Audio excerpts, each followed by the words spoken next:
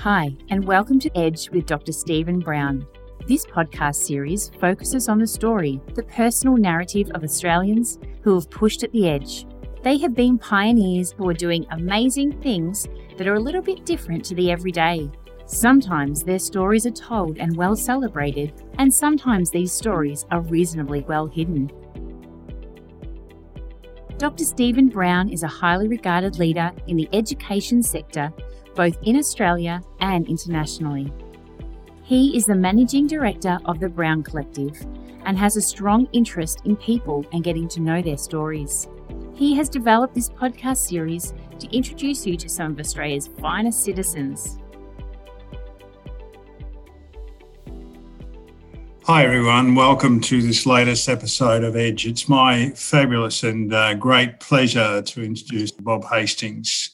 A distinguished career in law enforcement from both policing to corrections in the state of Victoria, and now a wonderful resident of the state of Queensland. He sits on the parole board of Queensland as a community member. So his interest and contribution continues throughout a career that has had considerable impact in some of the ways we do policing, etc. Also involved vicariously or directly in the infamous incident, Barwon Prison, as the commissariat of prisons with the Carl Williams incident. So welcome, Bob. Yeah, thanks, Stephen. Good to be here with you. Tell me about the young Bob Hastings growing up in the wonderful South Gippsland in Victoria, farm boy, and growing up down there. So what was that like? Yeah, and look, it was a good life, Stephen, I think, being a country boy. We had a farm of about 300 odd acres. It was mainly milking cows and some beef cattle and those sorts of things.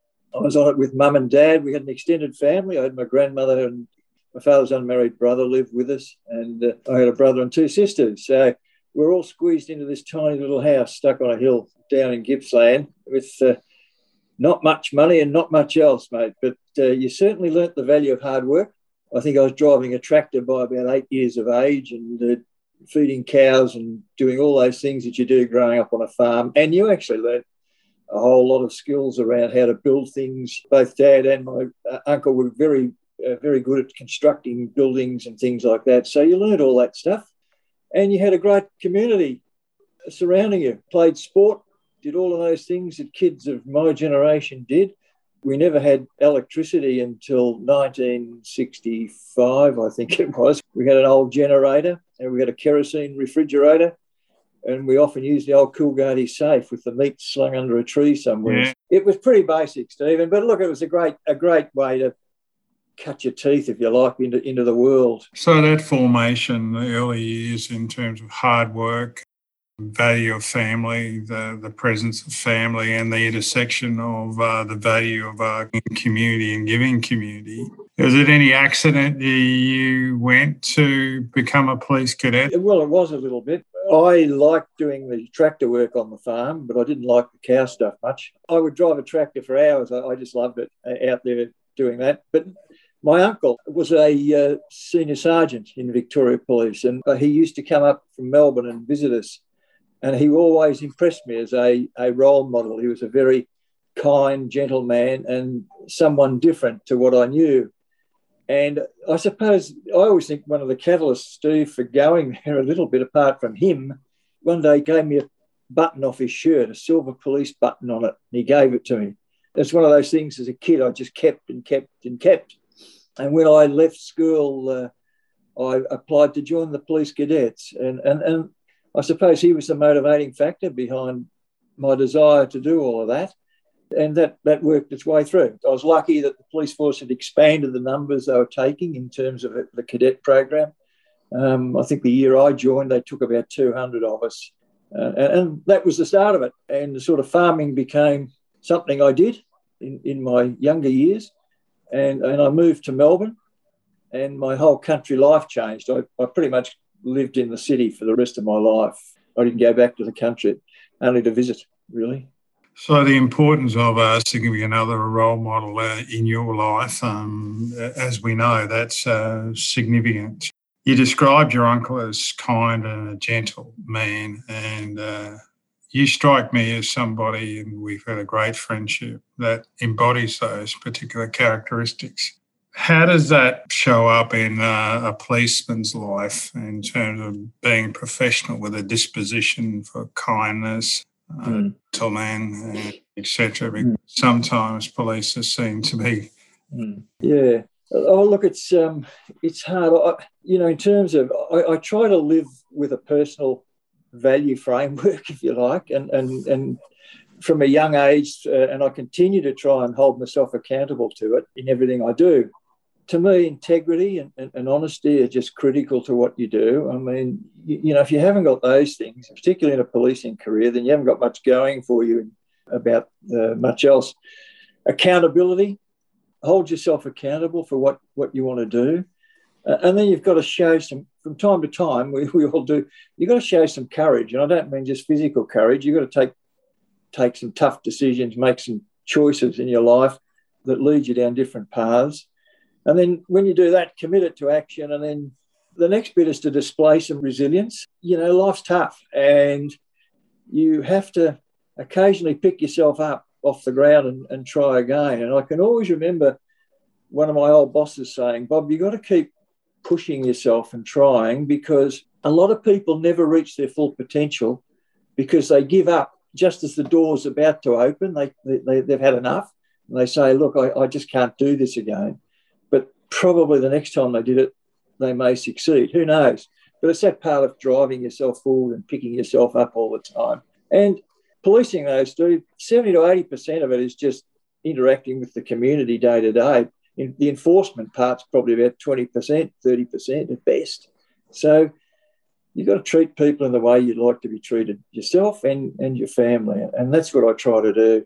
Be fair, be consistent, and occasionally test yourself as well. You must have seen some horrific things in your career. Obviously, you went general policing, and there's a great story about your specialism in terms of traffic, law enforcement, drug testing. But is there one sort of knower, I call it, that incident you still remember and can ever absolutely forget? It might be numb, but something that you always can recall.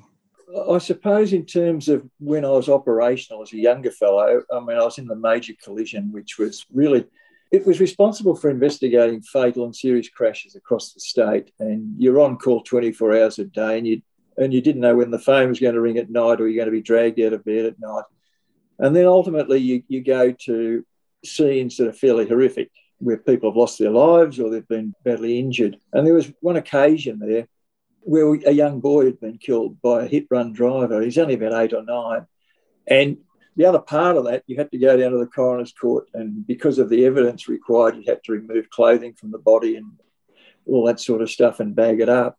But, it's just, I always remind myself, you just look at that young face lying there just taken tragically, and it hits you and you live with it. But in terms of your job, you've got to continually remain objective about what you're trying to achieve, because if you let your emotions get tied up in it, then you lose your perspective on what's going on. But they're the sort of things, I think, along the way that come flash back from time to time as you think about life a little bit and what's going on around you. But normally, I would say, I'd reckon 90% of my interactions with the community over that time were pretty positive. You do see the worst of some people, but you do see the best of some people as well in different episodes that occur around you. Bob, that sort of a segue to quite a significant impact in terms of policy, community standards, expectation in terms of drug testing, drivers, saliva testing, speed reduction strategies that have been the forerunner of much change in terms of enforcement or policing in these particular areas. You were at the leadership helm of those particular initiatives. You just want to tell us a little bit about that? And it's very impressive, the public policy. I suppose the first one, Stephen, was trying to reduce speed across the travelling speed of vehicles across the state. I went out publicly and I said, look, there's going to be no leeway on speeding, that 60 will be 60 and 70 will be 70, and we will apply that daily and also through our mobile camera program, red light cameras and all the rest of it. And that got a heck of a lot of backlash in the public, not so much the public, but in the media. And also certain politicians weren't happy with all of that. But at the end of the day, it was all about trying to save lives and stop people injuring themselves. And we knew that through the research that through the Monash University Accident Research Centre in Melbourne, which is highly renowned worldwide, we knew if we could lower the speed, then we would save X number of lives over a given year and given period. By lowering the speed, your top end speed also comes back, if you understand. It's almost counterintuitive to some degree, but that's what happens. Anyway, I rode that out and it was tough.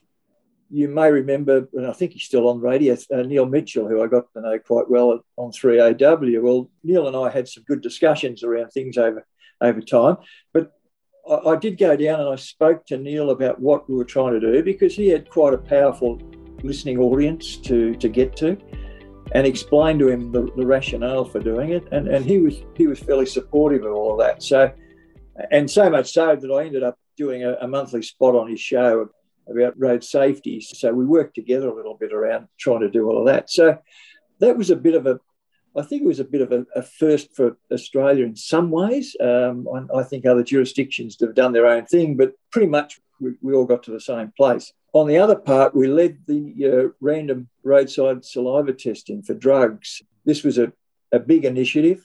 Up until then, it had been pretty much urine-based testing. And when we went out with this one, of course, we had pushback from the industry that did the urine-based testing, because they said this stuff won't work. The true test is urine.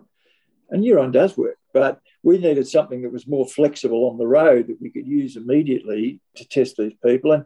And the use of drugs, as you know, and people probably know, has grown considerably in the community over time as well. I think in my days as a young copper, it was sort of cannabis was about as good as it got, but now it's a mix of everything, you name it. So we went out with that. We had government support. We had the Vic Roads and the Transport Accident Commission in Victoria. We all were on board about what this was about. Sadly, on day one, I think the second one driver that we stopped came up with a positive, and then that subsequently turned out to be a false positive. So the whole program on day one was potentially put at risk. Consequently, I then had government all over me saying, this is not working, Bob. This is becoming uncomfortable now because of the publicity around it. The system seems to fail. Anyway, I went back and I sat down with my team and I said, we've got to hang in here, because if we don't do this now, there will not be the political will to do it again, because it hurts politically. So we did our training. We went through all the sample packs to make sure that they were right, they weren't contaminated. I told them, the police on the road, to buddy up. So instead of one of them doing it, because holding the device sometimes was you had to be careful. So there were two of them. And I said, we've got to stay on this. And anyway, it worked its way through. We didn't have any more. And of course, the program then took off. And surprisingly, some of the politicians that were against it at that time actually came down and sat down with me and wanted to be briefed about how it worked and what it was about, which was good. I mean, at least they were getting on board and supporting the process. But that was pretty much a world first in terms of doing all of this. But the other thing was, I knew it was important because the other jurisdictions of states around Australia were watching how we went with it. And if we'd have failed, it wouldn't have made it any easier for them as well. So that's been up and running now, Steve, for years. But it was a sort of one of those... I talked about making some courageous decisions in your life and what the impact is downstream. I did. And you sit there worrying about it, saying, good God, I hope this actually works through, because we're potentially going to lose a program that I thought was going to be valuable to the community in terms of road safety. And it did. So the outcome was great. There was a few moments in there where you thought, well, why am I doing all of this? But that's what you did in your job. Bob, that's an incredible story. There's a lot of thematics running through that. Just incidentally, mainstream policing today. I was just looking at the paper a couple of weeks ago. You might have read the same article about the level of incidents of drug-affected drivers in the various regions. So, I guess to the international, Bob, Fiji, Indonesia, that was a bit interesting. Fiji police training and fairly sizable sort of group that been over there. Then post your career in government, working for AusAid in terms of Indonesian road safety. So reflections about those two? Oh, great. My 3 years in Fiji, Steve, were terrific. We were appointed as the technical, Victoria Police got the job as providing the technical support to the program in redeveloping the training for the Fiji Police. And I got the job as the team leader. And I had other Victoria Police members would come across over that period of time to run courses and develop courses. But it was an interesting, for me, again, it was one of those things where you push yourself out of your comfort zone a bit and you say, here I am. I'm going into a country I've never been to before. I'm going to try and understand the cultures and the issues and how they do things. And I had a counterpart, wonderful man, who I'm still in contact with in Fiji.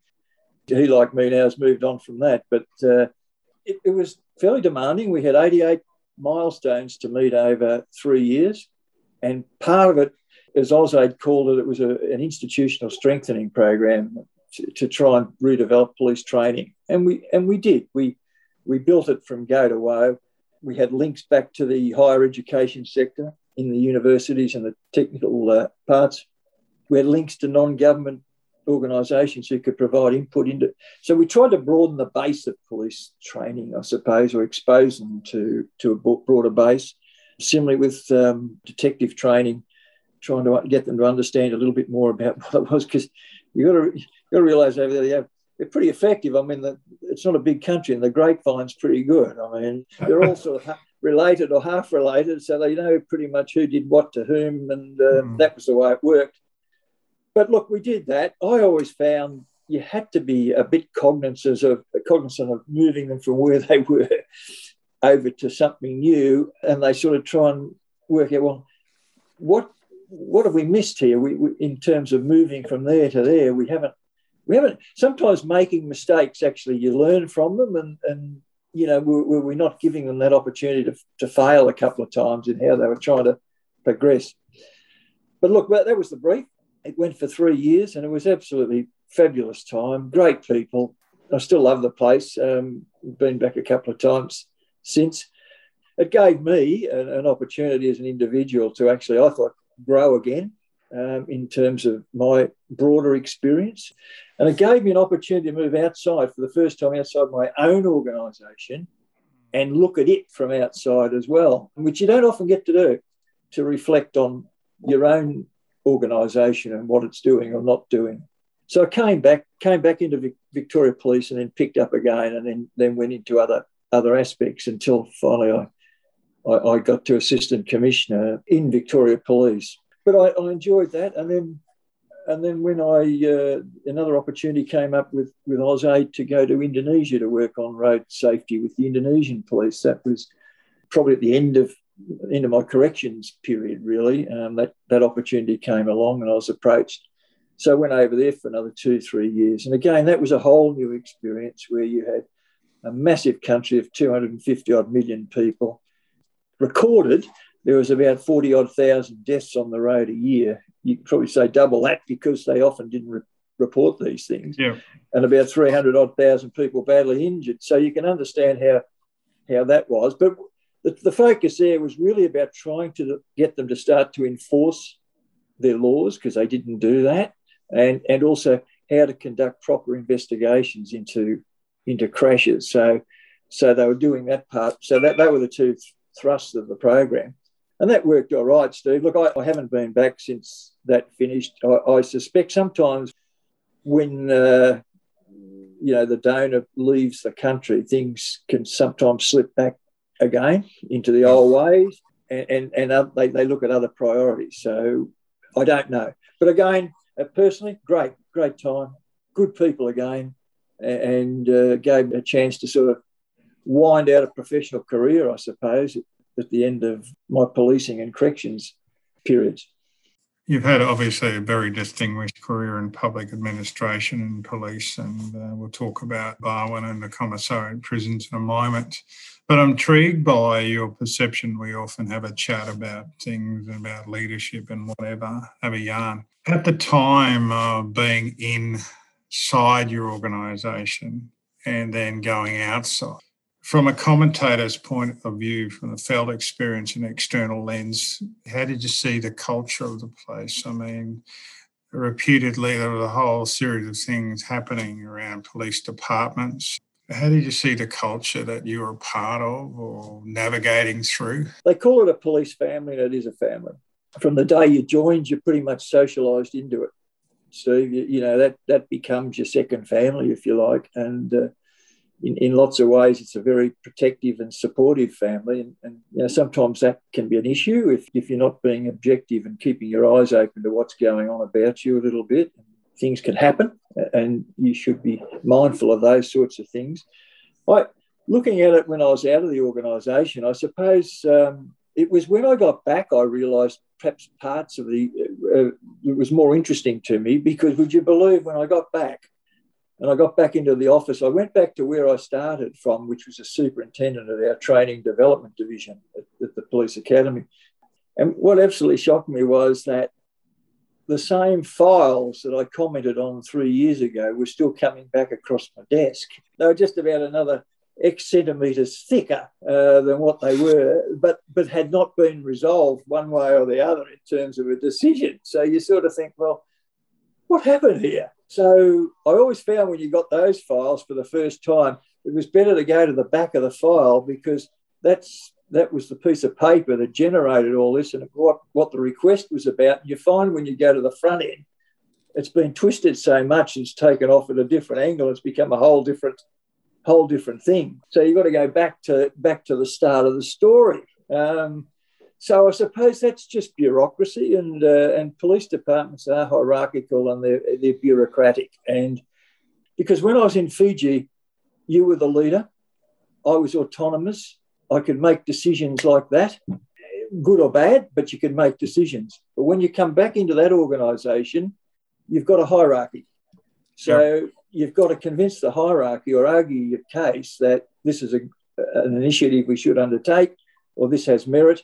And so it becomes a harder thing to do. So, you know, that was a frustration when I came back, the fact that I was running my own, if you like, running my own business, doing my own thing, meeting my own milestones, but then to come back into a huge organisation, and once again, you just became a cog in the wheel that sat there churning around. So that sort of stuff was a bit hard. It probably took me 6 months to reacclimatise back into the bureaucratic process when I got back. And your various changes in your career, which in 2012 your approach to take on corrections in Victoria, and not the only thing that you're as commissariat you dealt with, but 5 months in the very public killing or murder, or how we describe it, of notorious alleged criminal Carl Williams by Matthew Johnson. How did you deal with that? Yes, corrections, I found a whole interesting change for me, and my whole professional life had been at what I call the front end of the criminal justice system, being police. Now I was at the back end. And when I was at the front end, once you'd been to court and the court had made a decision that people went to jail or whatever happened, you didn't worry about it too much. Your job was done. I mean, what happened then became someone else's problem. When you go to the back end, though, it was my problem when you take up that role. At the time I went there, we had 13 prisons, 2 of them privately run, and about 5,000 inmates incarcerated in our prisons at that particular time.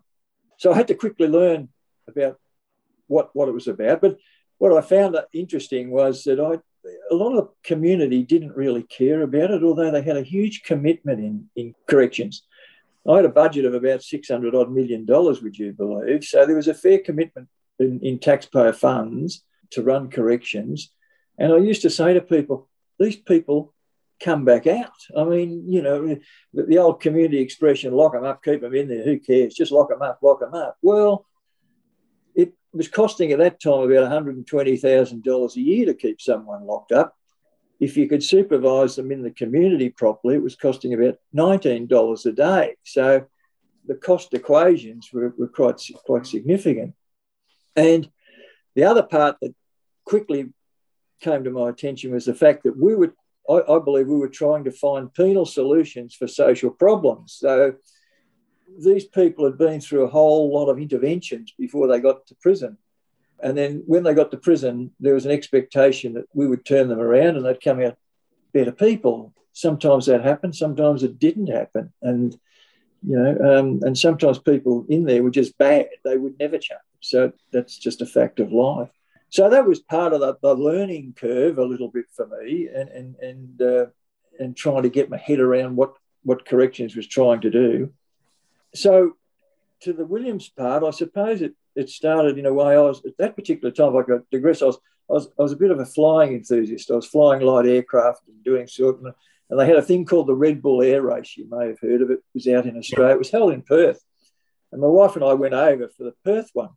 We got on the plane to come back on the Monday after the weekend, and I landed at Tullamarine Airport in Melbourne. And as you do, you turn your phone on. Well, it almost blew out of my hand. I had the Secretary of Justice. I had everyone. Yep. Where are you? What are you doing? Where are you? And then, of course, my wife told me Carl Williams has been killed. And I went, oh, good God.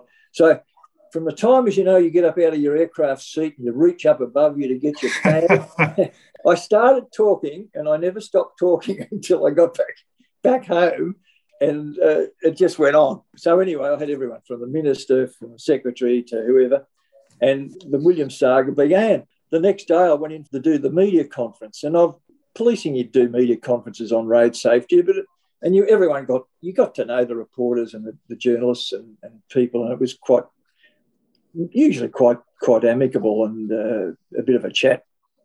This one, I remember walking into the room, and there must have been about 50-odd journos there and television crews. And I thought, oh, God, this is a bit... And I don't know whether you've done it yourself, but I didn't get a sense it was a sort of a welcoming meeting. And I stood up and I thought, oh, this will do it. I'll put them to ease. I'll give them a bit of a preamble into what had happened and what'd gone on. And I did. And after that, the first journalist, he put his hand up and he asked me a question. He said, oh, well, thanks for the history lesson, Commissioner, but have you sacked anyone yet? So that bounced the ball, if you like, for that media conference.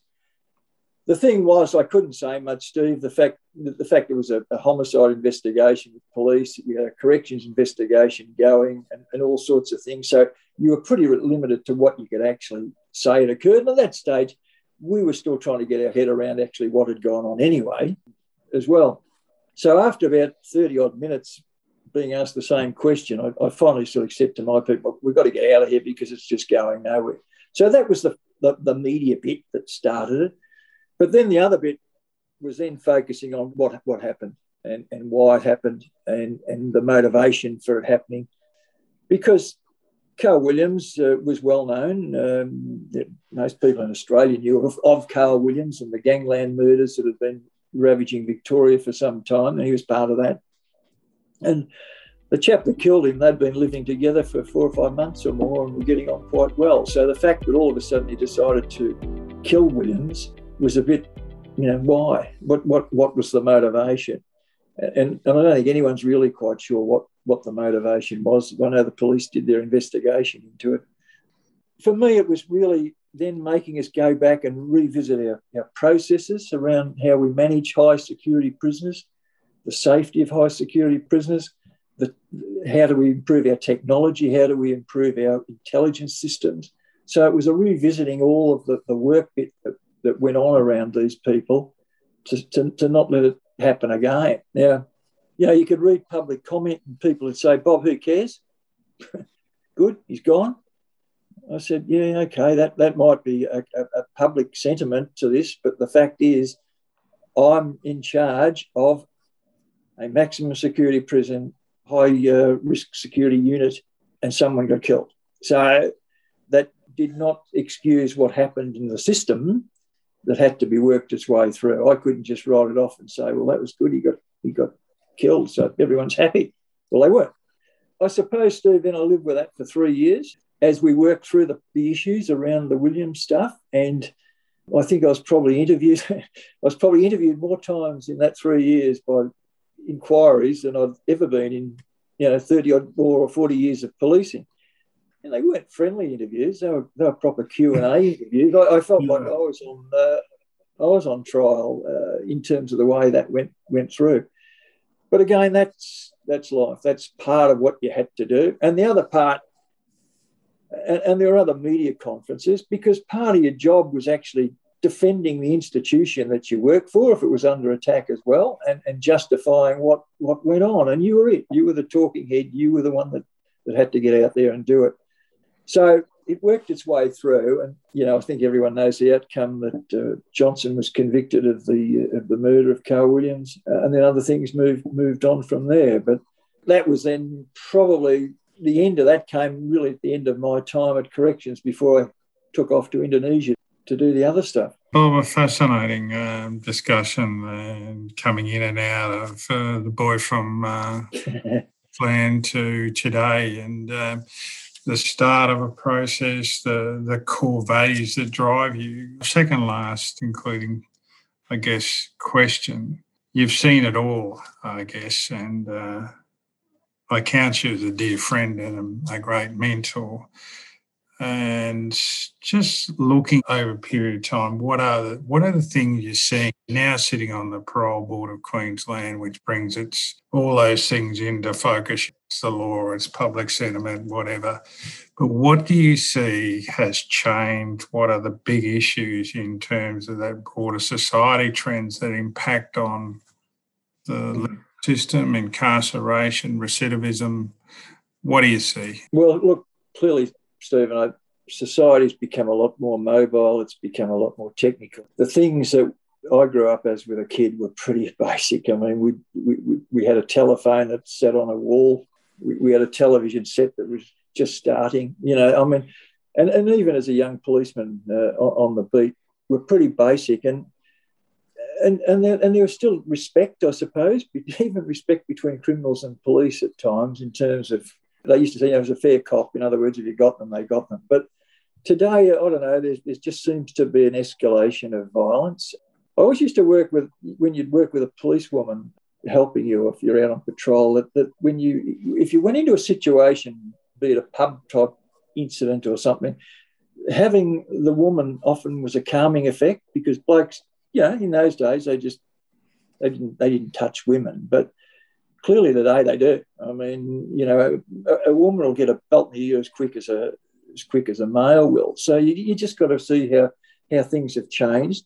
I look at today when I see young policemen and women out and about with the amount of technology they carry on them, telephones and cameras and taser and firearms. And, I went out with an old .32 pistol and a rubber baton that was pretty useless. But it's sort of become so technical now, and I'm not sure. I don't know. I haven't interviewed any of the young guys these days to find out what life's like, but I suspect, it can be fairly demanding in a lot more ways than what it was for me. But I don't know. I just wish we had some more respect in the community for what we do to one another a little bit. It just seems to be a bit of a me society. What's in it for me? But then again, when Australia has its disasters, whether they be bushfires or floods and those sorts of things, you actually see how the community does come together and really work together. So there's still that underlying value of community out there, but it's just a little bit more exposed now around social media and all these other things that impact on our world. And I don't know, I think our prisons are pretty full, to be quite honest. I think more people are going to prison than probably ever before. We tend to be building more prisons anyway in terms of what's happening around various jurisdictions.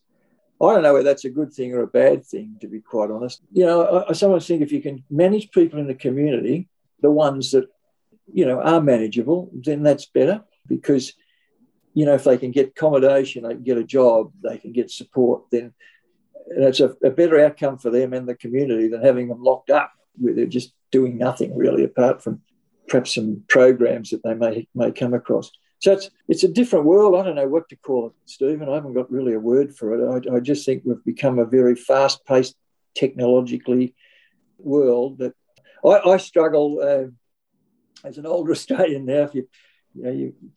We've all learnt since COVID we're on Zoom and we're on Teams and we're on everything else, and we're working from home. So we've all had to learn how to do all of that as well. Whereas I still bit old-fashioned. I like to go into an office. I think the socialising in the office environment is good. I would miss that if I had to sit at home and just work on a computer screen all day, because I enjoy the company of people. I enjoy the company of the office banter and those sorts of things. So it's a different world. I haven't got the answer, mate. To be quite honest, I think for some younger people now, it's so much more of a complicated world than what I grew up in. And whilst they've got so many more opportunities and avenues to do things than what we had, I think their life is a lot more complex in terms of dealing with issues. On behalf of so many, Bob, I would just like to say 2 powerful words to you. Thank you. Thank you for the difference you've made in many locations to the broader sense of community. It's embodied in you from a very young age. The power, you had a great mentor. I often talk to leaders about being a leader. It's your responsibility to grow others, and I guess in your uncle he grew one, and your legacy goes beyond Victoria, nationally, Fiji, Indonesia. For many people like me, we are so very grateful. If many of us can embody the sense of humility, you are that kind, gentle man who's humble but absolutely focused on purpose and contributing and make a difference. It's just so refreshing but so wonderfully wise to listen to you reflect on things such as leadership, a personal credo like having your own sense of accountability and those core values which drive you. So, Bob, thank you. Thank you for the wonderful work you continue to do on behalf of the community with your work on the parole board and just by having those conversations and being in relationships with so many. And I'm lucky. So thank you for extending the powerful gift of friendship to me. And I thank you for that. So Bob Hastings, thanks for joining us on this episode of Edge. Thank you, Stephen. It's been a pleasure. Thank you for joining us today. You can follow Dr. Stephen Brown on LinkedIn and Twitter on @DrStephenBrown1. Please join us next time for another episode of Edge.